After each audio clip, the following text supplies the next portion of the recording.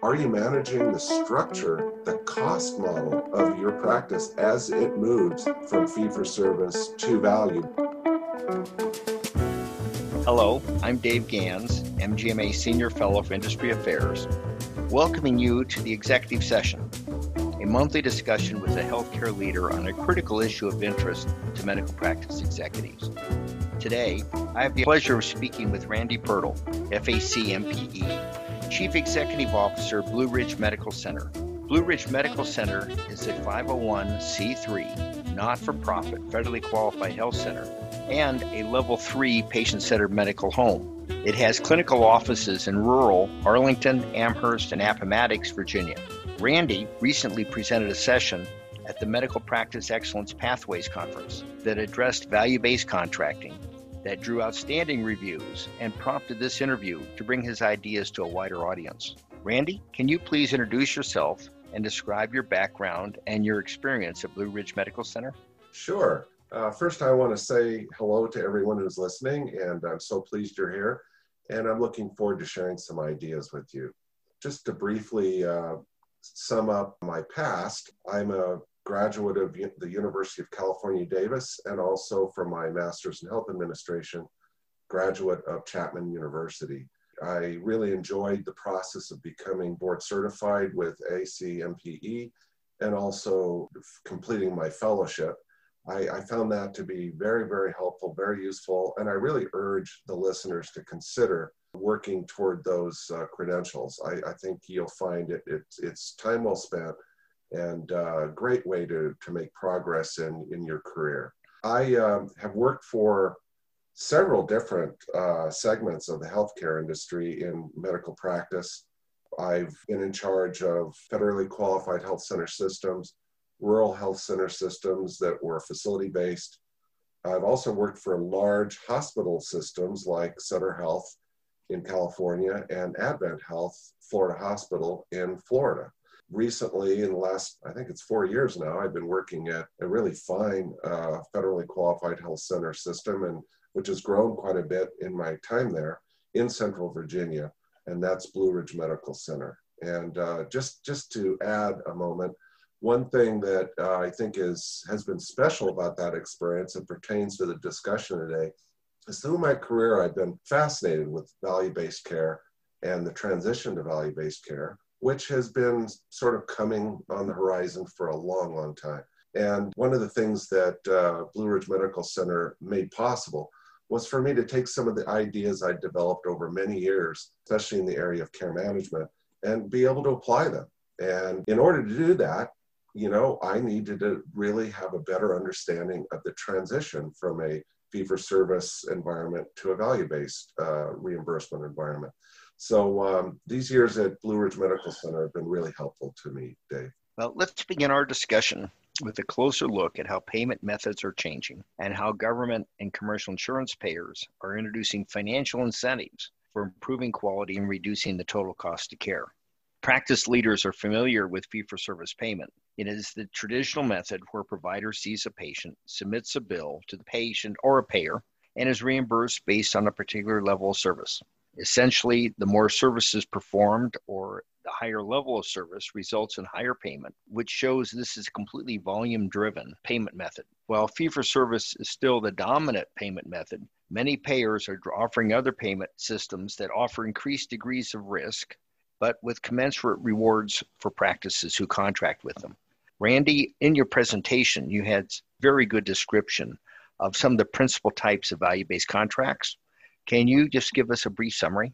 Sure. And, I'm going to describe some, what I think are some principal models of reimbursement.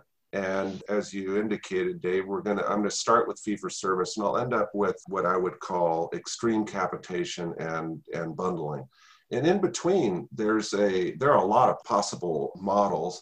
And what I want to say to the listeners today is, these are not the only ones. These aren't the exclusive possibilities. The important thing is for you to look in your service area, in the market you are functioning in as a provider, and see what the plans available to your patients, how they pay you.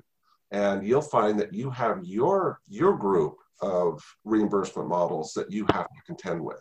So these are just some examples, but I'm hoping they'll give you some food for thought. So the first one is fee-for-service that Dave mentioned, and I think a lot of us sort of grew up on those, and they've continued to change, but fee-for-service is still the dominant way that you get paid for the services you render. But it's changing. So let's go to the next possibility up the line, and that's fee-for-service with payment adjustments. An example of that, which I think has been more or less put on hold because of COVID, but it's coming. It's going to come back, and parts of it already are very much coming back. And that has to do with the new MIPS rules that Medicare CMS promulgated before COVID, and that was for Part B payments. And the idea was that they wanted to move toward future payments adjusted based on performance in 4 principal areas: your improvement activities in your practice, quality of care, the cost of care, and promoting interoperability. And the idea that they were pursuing is that there's this scoring rubric that uses those 4 performance measures, and then your future CMS payments would be based on your score. And I guess the good news and the bad news is that this score might affect the payments in a positive direction, could also affect them in a negative direction. So there's some upside and downside risk. I just want to point out that interoperability is becoming a bigger issue.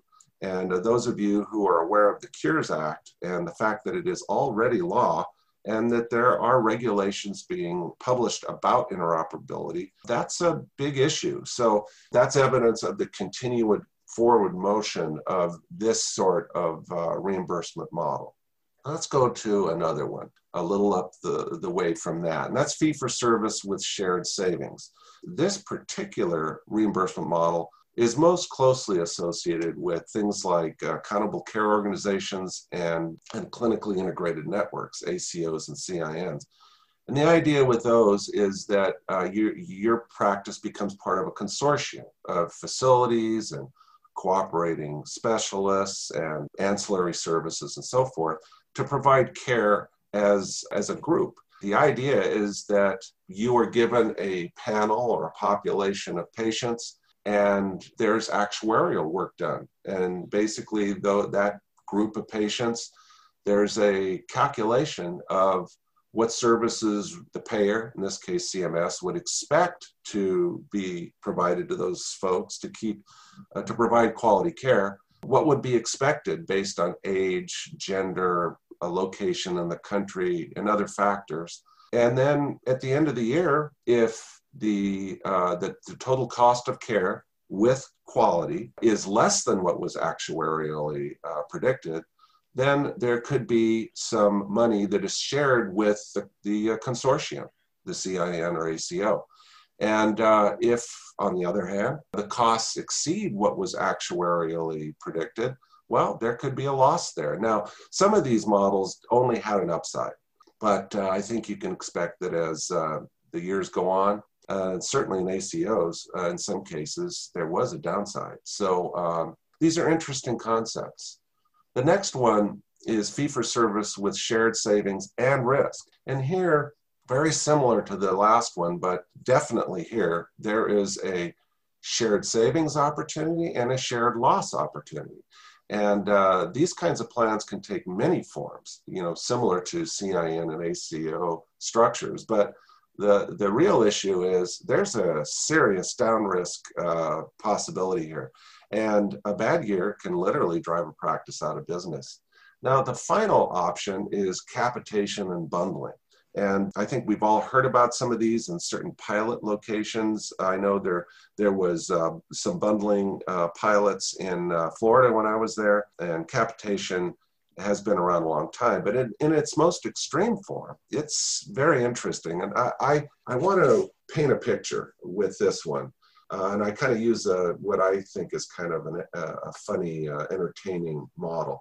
So the idea here is that in the most extreme form, the payer comes to you with a bag of gold and they plunk it down on the barrelhead and they say, all right, here's this panel of patients. And here's the gold. Your job, if you accept it, is to take full responsibility financially for the care of this group of patients. And in return, you can pick up that bag of gold. Now, here's how it works. At the end of the year, if the total cost to provide quality care to this group of people is less than the total value of the gold in the bag, well, you get to keep the difference. And, but by the way, if the total cost exceeds the amount of the value of the gold in the bag, you get to pay that. And we're not talking about, well, it's kind of theoretical. No, we're talking about covering the cost. This is real cash. The actual risk is pretty massive. Full capitation really represents, in what Dave and I have talked about in the past, the hot potato game. Whoever has the hot potato has the risk. And in this case, the hot potato is in the hands of the provider. And that's a pretty sobering situation. And so capitation and bundling is sort of the most extreme form of what we could call risk, and of all the payment models and paradigms, this is the one that really makes the management of the situation most critical. Now, of course, Andy, as you described the different payment methods, one of the issues that occurs is that we do not live in a static environment. That especially in insurance contracting, our external environment is changing. And oftentimes practices have relatively little leverage in choosing what type of payment method their insurance company is going to offer to them. They have the choice to accept it or not. And oftentimes organizations are faced with a decision of because if there's a principal insurer in their region, that the insurer is only offering risk-based contracts, they may be moving into risk areas that they may not otherwise want to venture in. Now, in your presentation, you described information from a landmark business book, The Second Curve by Ann Morrison, which businesses follow an S-curved growth cycle. Business leaders ride only the first curve. Their businesses rise to a very satisfying height, but then declines in a downward trend when the business evolves. So, it's important that our practice leaders know when to transition to new business models. Of course, as we see both governmental and commercial insurers changing their contracting to include more degrees of risks, medical practice leaders have to understand that their business models are changing. So, Randy, can you expand a little bit on this idea of a S-curve for business? And also, can you explain what happens to practices who don't change their business or practice models when they accept a value-based contract?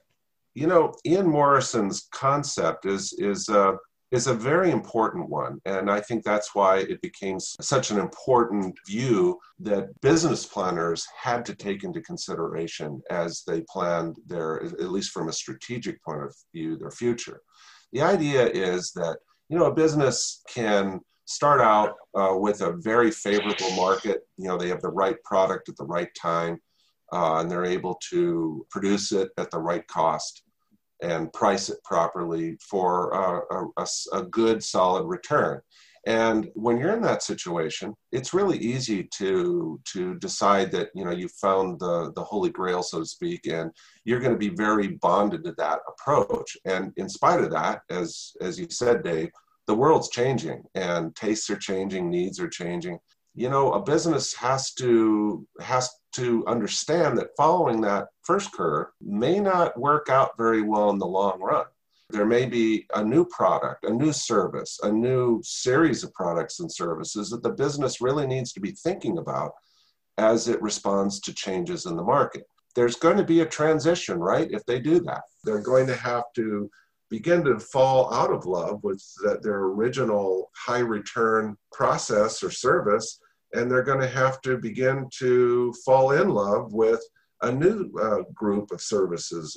And so there's a point at which the business really needs to jump from the first curve to the second curve. And the place and the time is critical, because if you stay on that first curve, you can be very profitable to the sudden disastrous end. And that's not the way you want it to happen.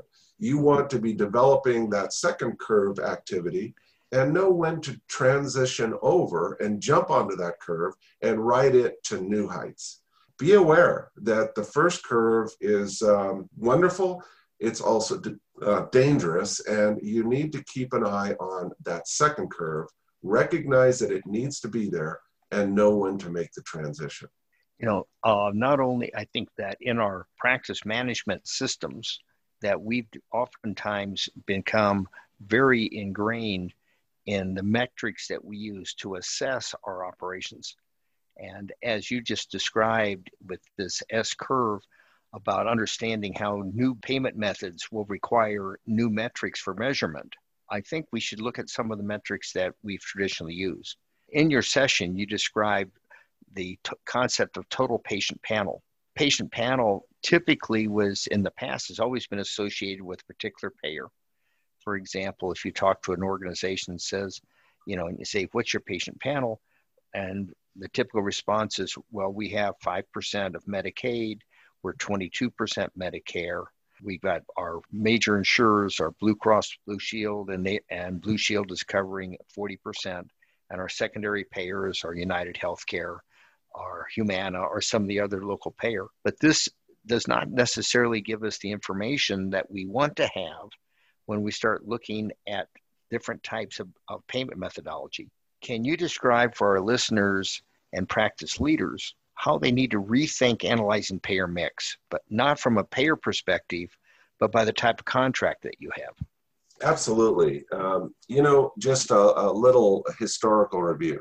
One of the first important concepts that was adopted by medical practices was the idea of case mix. And the power of that idea was that, you really kind of need to know what kind of cases do we see? What kind of services do we provide to treat people who are represented by those cases?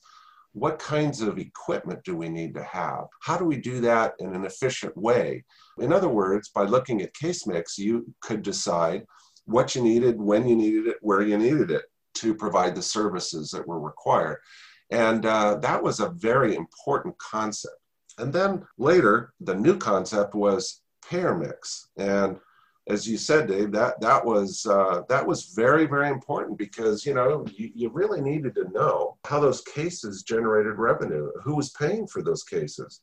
And, what proportion of your revenue stream was coming from CMS, entities like Medicare and Medicaid, what came from the Blues and other commercial payers, what was private pay or some other arrangement. It was very, very helpful, very useful because it helped guide your business decisions, both on a strategic level and a tactical level. So what we're basically proposing now is a new kind of concept, which is going to be important to help us get through the transition from fee-for-service to value, and that is reimbursement mix. And let's kind of go through that process a bit. Today, in your service area, you have certain payers, and each payer has their own mix of contracts that you can engage in. And each contract some can be traditional fee-for-service, more or less only, but they can also be any of the other modalities that I mentioned earlier, all the way up to full capitation, full risk capitation. And so the payers now don't just give one product, they have multiple products depending on your service area. So the idea with reimbursement mix is not to be so really payer-centric, but reimbursement model-centric. So what you really need to do to manage the transition is to look at your full patient model and divide your patients into subpanels by reimbursement method, the reimbursement model. You may have patients in reimbursement panels which represent multiple payers, but technically you're dealing with them in the same way or almost the same way.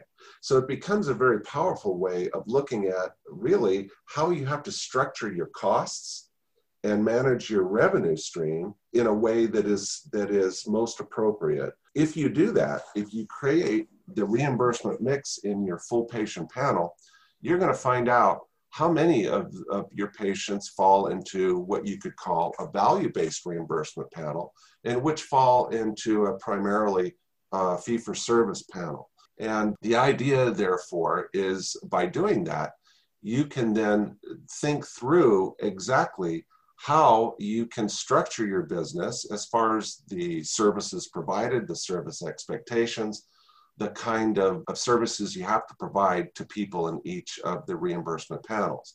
Let me give you an example of that, and I'll go to both extremes.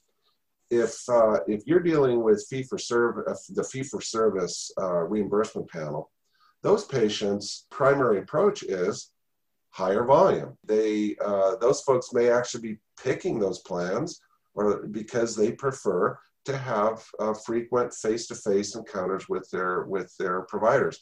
And the point is, that is when you structure your practice, you're structuring in a certain way to efficiently provide high volume face-to-face encounters to your patients.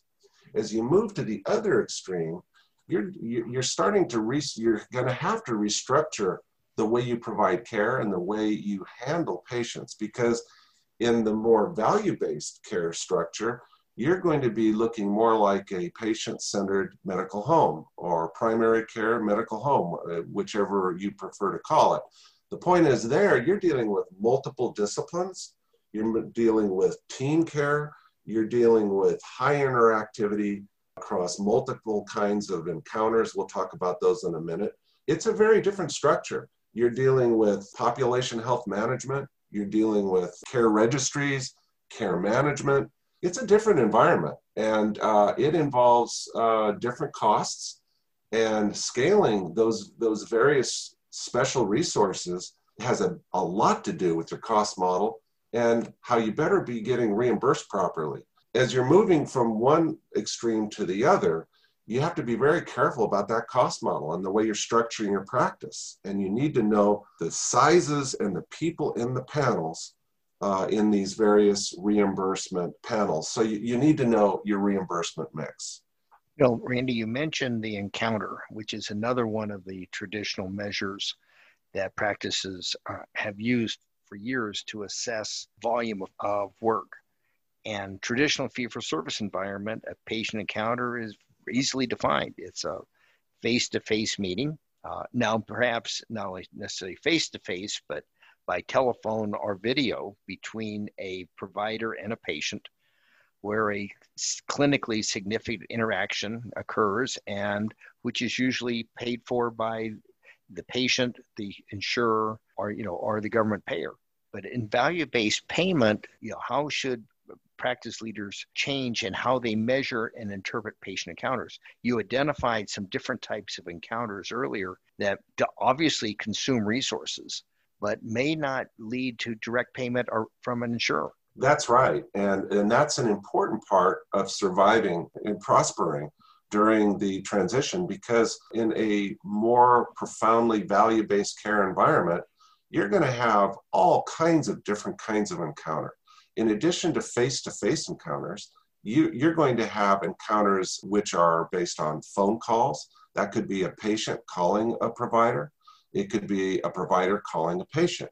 There could be phone calls to patients by nurses or care managers. There are email exchanges between patients and the care team. Text message reminders to patients, not only about an upcoming appointment, but also about their need to come in to do a lab or to meet some other quality requirement, some sort of diagnostic thing like Pap smear or something, or diagnostic imaging like mammography, and telemedicine visits, another kind of encounter. Home visits. You could go on and on as far as the richness of the kinds of encounters that could and will, I think, increasingly be the norm in medical practice. But I would just want to point out that all that being true, the face-to-face encounter remains very important. And to understand the transition, I think, and to simplify things a bit, it's important to understand that face-to-face encounters are not going away. And especially with the demographic changes in the country, And the fact that we are increasingly becoming more and more of an internal medicine, geriatric type environment, folks, especially elderly folks, really like that face-to-face personal contact with their provider and the care team. So the face-to-face encounter is still a very useful way of grappling with the transition. The main thing, and I think responding, Dave, to part of your question, is in fee-for-service, you are primarily being paid for face-to-face encounters. Even during COVID, telemedicine visits, there have been a lot of, I'm sure a lot of the listeners know that, we all did telemedicine visits, but being reimbursed for them was a problem. And some of that reimbursement relaxation is going to go away. So, even those kinds of encounters may become a little more challenging to use. When you get over to value-based care, you're not really necessarily being paid for each one of those types of encounters individually.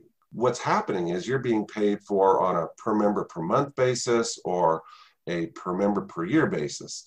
And you just, as it goes back to the bag of gold, you have this amount of money that you have, and your cost model and the services and the volume of those services, the scaling of those services has to fit the overall amount of capitated funding you're receiving.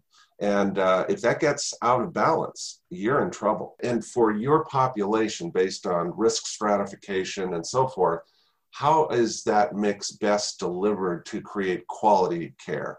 Randy, you described the issue of margin and how practices can understand their profitability. Also, you've described how margin shifts when you move from fee-for-service environment to a capitation or bundling environment. Can you give us a little bit more insight into how a practice calculates its margin and its implications as we move from a volume-based payment system to one that rewards value as much as volume? Sure. I think the important thing at this point, we're kind of building on concepts here as we go through our discussion, and we just were talking about reimbursement mix. And I think the next piece to simplify some of this so that we can kind of use it as in our toolbox is to see our patient panel as, and sort of resolving it down to two major reimbursement panels. One is all of the patients who are mostly or profoundly fee-for-service, and then the other panel, the other patient panel, the rest of your full patient panel would be on some level value-based in its reimbursement structure. So starting from that concept, you can see at any moment in time, let's start with the fee-for-service panel number one.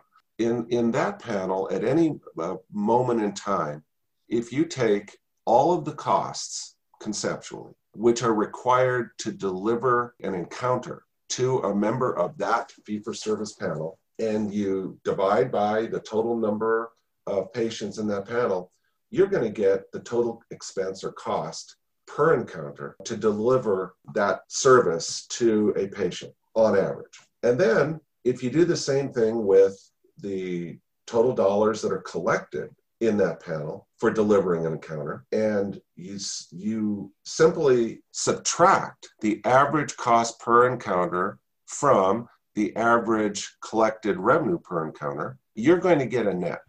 And that number represents the margin per encounter. Now, in this discussion, we're only assuming positive margins, but it's important to know what that number is. In each panel, each reimbursement panel, what is that margin? Now, in reality, it could be positive or negative. If it's negative, clearly that's a concern. That's something to work on. But, it can be positive or break even. It can be very positive in some cases. That's, of course, what you're trying to get to. So you can do that for your fee-for-service panel. You can also do this for your value panel. Again, how much money through capitation, pay for performance, shared savings, all kinds of things, how much money are you getting total for all of the encounters and we're going to stick to face-to-face encounters here, just for simplicity's sake. What's the average cost to provide those encounters to that population? And then what's the total amount collected to provide, because you provided services to those folks? And then divide by the total number of encounters. And once again, you will get the total margin. That hopefully that margin, again, is positive. Could be negative, could be a break even. In other words, the margin could be zero. So to understand at any point in time what your total margin is, you would add together for a point in time the total contribution, the total margin from all your fee-for-service patient activity, and the total margin generated by all of your value-based care activity. And the way you do that is, what's my margin times the total volume, the total encounters at that instant in time. So you can do that for both the fee-for-service side, and you can do that for the value side. You add those together, and that creates a top line. And that top line is the top line of our X-bar analysis. So at any point in time, you can see as a factor of both the margin, average margin, and the number of encounters, what your contribution is from that panel. And so at all times, the total margin will be that instantaneous contribution from each of those panels, and you can watch it change graphically over time. And that's really the key to understanding what we're going to be talking about next. In fact, you mentioned this X-bar analysis, and it has been oftentimes described as that balancing act between understanding where your highest levels of profitability rise as the environment shifts around an organization. And the concept of total margin in this combined payment system really says that a practice leader has to balance their fee-for-service margin with the amount of which is based essentially on just pure volume. Whereas in a mixed fee-for-service and at-risk payment environment, that they have to look much more at not only the fee-for-service volume, but also there's costs and the revenues associated with their value-based payments. So can you give a brief description of this X-bar analysis and what does that mean for an organization? So now let's talk about the actual X-bar analysis, which is a graphical approach. And let me suggest that if you have a piece of paper near you, to take out a pencil or a pen and draw an X on the paper. Over the X, draw a straight line. That's the principal graphical representation of where we're going with all this discussion. If you take the leg of the X, which starts in the upper left and ends at the lower right, that's your fee-for-service panel. That represents the volume, the margin contribution from your fee-for-service panel. If you take the other leg of the X, which starts at the bottom left and ends at the bottom right, that's your growing value-based panel. And if you look at the line at the top, that's your total margin. Every point, as you look at the X, if you draw a straight vertical line, you'll find that there's a contribution of margin from the declining fee-for-service leg, and there's, at that point in time, a contribution of margin from the increasing value-based leg. The idea is that where those two legs cross, that intersection is where roughly half of your patients are in one panel and half are in the other panel. As the fee-for-service leg drops, you'll notice that the value-based leg is increasing. Why is that? Because ideally, those patients from one of the panels are moving into the other panel. Now, the point there is, you've got to make sure that you've got a place for those patients to land in your practice, and that's contracting. If you don't have relationships, if you're not participating in the value-based plans in your region, where are your patients going to go as their employer moves them around, for example? They're probably going to find another practice. So part of the answer of survival here is make sure you're well stocked on the value-based side contractually. The other issue, which determines how you're going to get through this transition, if you take your piece of paper and you draw kind of a half circle from one top of the leg in the X to the other top of the leg in the X, imagine that total margin curve. This will just be an example. So let's say that during the transition over time, and time's occurring from left to right on the X-axis, your actual contracting on the fee-for-service side is growing nicely. You're getting more money. But on the value-based side, even though there's a one-to-one transfer of patients to the value side from your fee-for-service side, that side is staying static as far as what you're receiving. What you're going to see is a rise in your total margin because that's going to overcome the losses to the value-based side until the X, the intersection point of the X. At that point, it starts heading down. Your total margin will start heading down because those high reimbursement patients are continuing to move into your value side. So by the time you get to the top of the other leg of the X, the value-based side, you're back to where you started. That's just an example. So early on, you're going to be really looking really great to the board and the president of the group. But during the second half of that transition, they're going to be asking a question. Hey, we were really doing a lot better, but suddenly we're not doing so well and we're continuing to go down. So what's going on? That's why it's so important to understand the elements of the model and what's deciding where you end up. Are you ending up at the same place at the end of the transition, or are you ending lower as far as total margin? Are you ending higher in the total margin? Well, the question becomes, where's the volume going? Is the volume on the fee-for-service side or is it on the value side? And how much are you netting? What's the average margin for every one of those encounters on either side of the graph, on the either side, one panel versus another? It is a game of numbers, and those numbers matter. And I would suggest you need to be graphic so that you can see what's happening. Because there's nothing like being able to visualize the transition to understand how you're doing. And a lot of it isn't just, as Dave said, how rich or profitable your contracts would appear to be.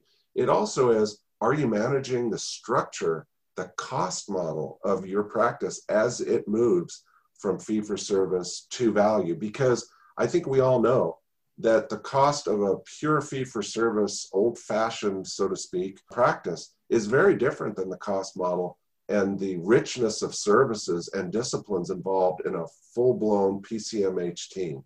Randy, very interesting as you talked about that. It brings to mind a information that is actually published by MGMA in our various surveys. That MGMA, we've conducted surveys that examined revenues and expenses in practice for well over 50 years. And 10 years ago, I wrote a column, the Data Mine, that published in the MGMA Connection, that examined what happens for organizations who had capitation in the late 1990s. Now, this was perhaps the peak of capitation among medical practices. And in 1996, almost 70%, 68.3% of multi-specialty groups reported having capitation contracts. And not only did multi-specialty groups have contracts, but also cardiology practices. 31% of those practices reported having global payment or capitation contracts, and 39% of orthopedic surgery practices. So capitation was prevalent throughout the payment system. Well, I looked at what happened to those multi-specialty groups for their financial performance. And we saw the actual example of the X-curve you described, that the practices who had no capitation had excellent financial performance. Financial performance of practices who were over 50% capitated, okay, their performance was actually as good as the practices who had no capitation at all, 100% fee for service. However, those practices who had both fee for service and capitation in various percentages saw worse financial performance. And in fact, the practices who had the least financial performance were those who had 11% to 50% capitation. Exactly what you described, where you had sufficient amount of value-based payment to require the practice to invest in new information systems and new staffing models and changing how they're doing business, but not having enough revenue from those activities to actually make up the difference. Randy, can you give us some of your thoughts on what we actually saw in the real data? And I understand that our listeners can actually pull up this article and they can actually look at the numbers themselves. Yes, that article, that column that you wrote in 2011 really sort of presaged a lot of what we're discussing today. It is exactly the same phenomenon. You and I have kind of discussed this as, that center area, which is sort of the valley of woe, because in that area, if you are not managing properly, you could suffer major losses and you could actually lose your business. That's the riding the first curve and leaving too late. You have to be managing the full way, or you'll find yourself in that middle ground near, either side of the intersection point of the X in the graph. And that's a very dangerous place because you've probably heard this said before, but you have a foot in two canoes. I'm thinking in my past of being in charge of a large practice where it was profoundly, managed care and capitated. And in that situation, one of the typical parts of that model is to have a whole staff of triage nurses. And what that did was it made the face-to-face visits somewhat less frequent, but more suitable to the real need. And much of the care of the patients actually was handled by the triage nurses. Later on, that same medical group lost a lot of its capitated business because of, I think, primarily contract failures. And they ended up with, their fee-for-service panel growing suddenly very large proportionally.